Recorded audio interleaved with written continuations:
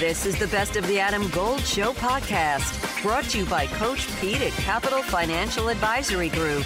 Visit us at capitalfinancialusa.com. Would you consider the Chiefs underdogs?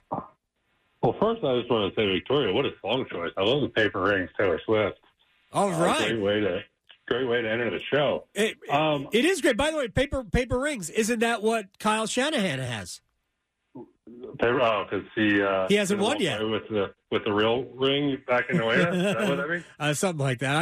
I'm just throwing shade at somebody at this point. Are the Chiefs underdogs? I would agree exactly with what you said. Whenever Patrick Mahomes takes the field, I don't know if the Chiefs should ever be underdogs because every time you kind of doubt the Chiefs, he just finds a way to get it done, and he's the best player on the planet. And if it weren't for a few Super Bowl wings away from Tom Brady, I don't think it's not even too soon to say he's the best quarterback of all time. I mean, he's an unbelievable talent, and he wins. So I don't see how the Chiefs are underdogs. See, here's the thing about it, because there's two different conversations here. And to bring it home, we could talk about it in terms of UNC basketball. Tyler Hansbrough is the most accomplished player maybe in UNC basketball history. But if anybody really thinks he's the best player that ever put on that uniform, they're nuts. They're just crazy. There have been probably 15 players who were better players than Hansbrough. But what Hansbrough and teammates accomplished in his time stands above everything else. And we're going to say that about Armando Bacot and the numbers he puts up. But it's possible that Mahomes is playing the position better than it's ever been played, even though Tom Brady's got, 7 Super Bowls. Is that fair? I agree, because there's always kind of the argument within, us NFL people would always just drool over watching Aaron Rodgers film, because you watch him make plays, you're like, I can't do that. Right. And so it was always, Tom Brady is the greatest quarterback of all time, but Aaron Rodgers is the most talented. But then come along Patrick Mahomes, and it's like, this guy might be more talented than Aaron Rodgers, and he's on trajectory to catch up to Tom in Super Bowls. So, I think in football terms, you think of Tim Tebow in the sense of arguably the greatest college football player of all time, but is he truly the best one? Probably not, but he just accomplished a lot, where Mahomes is kind of the best of both worlds, where not only is he winning Super Bowls and AFC championships and all that, but he's arguably the most talented that's kind of probably ever stepped on the football field. Who is the best college football player that ever played? Is it Tebow? It's hard to argue against it. I mean, the guy won. It's just what you define as the best. Is it the most talented or the guy that wins? And Tebow had a way of winning, but I think it's probably safe to say there's been a lot of guys that are more talented than what he was. I'm going to say Bo Jackson. Bo Jackson is the last college football player that made me go, "Are you joking?" Adam, I know we're both bald, but unfortunately that was before my time. Wow. That's Mike Glennon calling me old. Absolutely, just shot me down calling me old, which is fair, because find the lie. All right, when you watch Brock Purdy, because this has come up. Our friend Cam Newton, I say our friend like I've ever spoken to Cam Newton. For all I know, you guys have a great relationship. But Cam Newton on his YouTube show, which I think is called 4th and 1, put Brock Purdy into a game manager category, which I don't really disagree with, and it doesn't have to be a negative connotation, because I think there are great quarterbacks that are in that particular category. When you look at Brock Purdy, what do you see? Adam Golden Studio with my man, Coach Pete Deruta, Capital Financial Advisory Group. Financial advice industry can be overwhelming for a lot of people. Is there a way to be sure you're getting the best service when you don't know Yeah, Adam, it's not just if you gave the money to a planning team and they did good the first year. I mean, anyone can do good for 1 year, but it's a track record and it's a long-term accounts that are very important. We call that a financial fill-up strategy, Adam, and that gives you lifetime income you can never outlive. We'll put together for you, the listener, your very own total retirement plan if you call right now. Call and claim your comprehensive review with Coach Pete and the team, 888-843-0013, or text ADAM to 600-700. Adam Gold is a paid spokesman. Investment advisory services offered by Capital Financial Advisory Group, a North Carolina registered investment advisor. I see I'd probably say top 10 quarterback in the NFL. I mean, I get the game manager. I get that he's not going to wow you with his athleticism. He's not going to wow you with arm strength. But it's almost, in a sense, Drew Brees-esque for me. I mean, I watched Cam Newton's piece, and he brought some good points. But basically, it was like, if you're not a dual threat, then you're not a game changer. Like, I don't even think he included Tom Brady, Drew Brees, Peyton Manning in that game changer, where you can do a lot of good things and win a lot of games by being very accurate, getting the ball out on time, and making plays with your legs when you need to. And when you watch that NFC Championship game, I mean, Brock Purdy's legs played a huge role in that game. So, he has one of the best play callers in all football. Yes, he's got Christian McCaffrey, and then he's got Trent Williams on the offensive line. He's got George Kittle. He's got Deebo Samuels. He's got Brandon Ayuk. But at the end of the day, he's facilitating the ball with top-tier precision, which is hard to do in the NFL with guys right in his face. I like his game. I think he's unfair, and he also seems like he's got some swagger to him.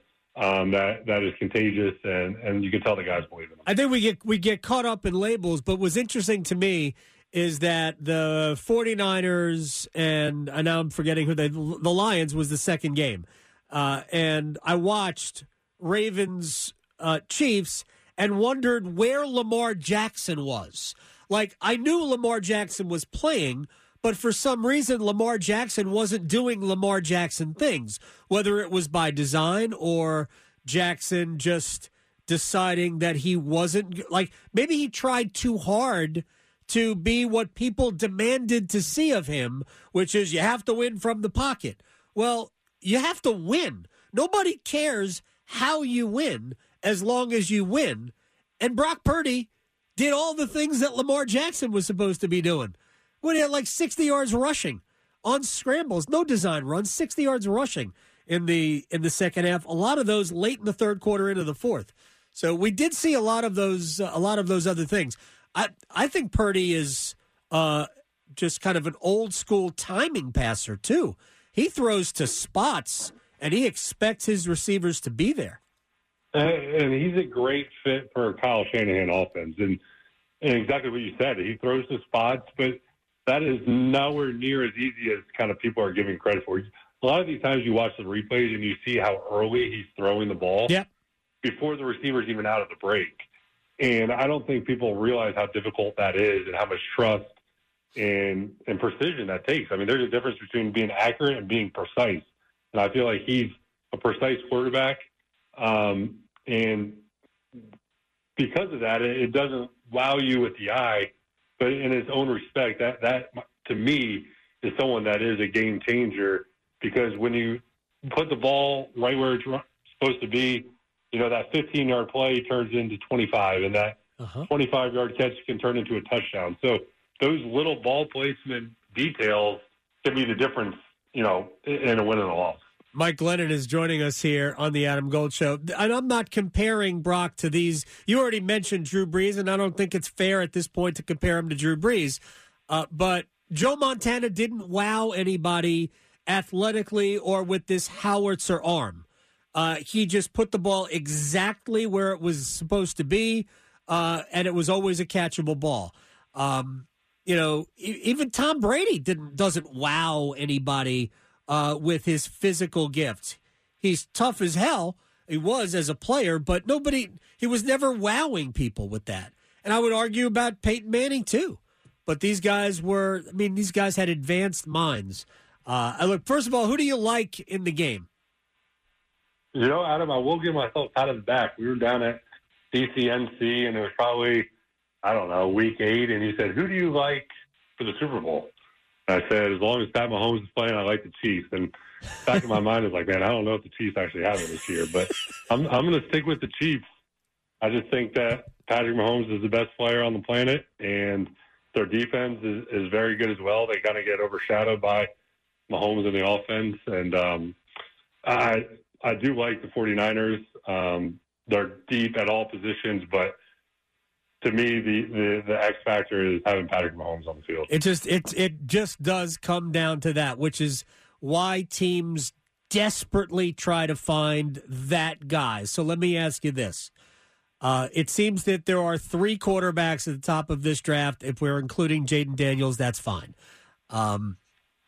Caleb Williams, Drake May, Jaden Daniels. From what you have seen from these guys, is there that guy among those 3? I mean, compared to Patrick Mahomes, that's tough because, like we're saying, this might be a once-in-a-generation, truly a once-in-a-generation type player.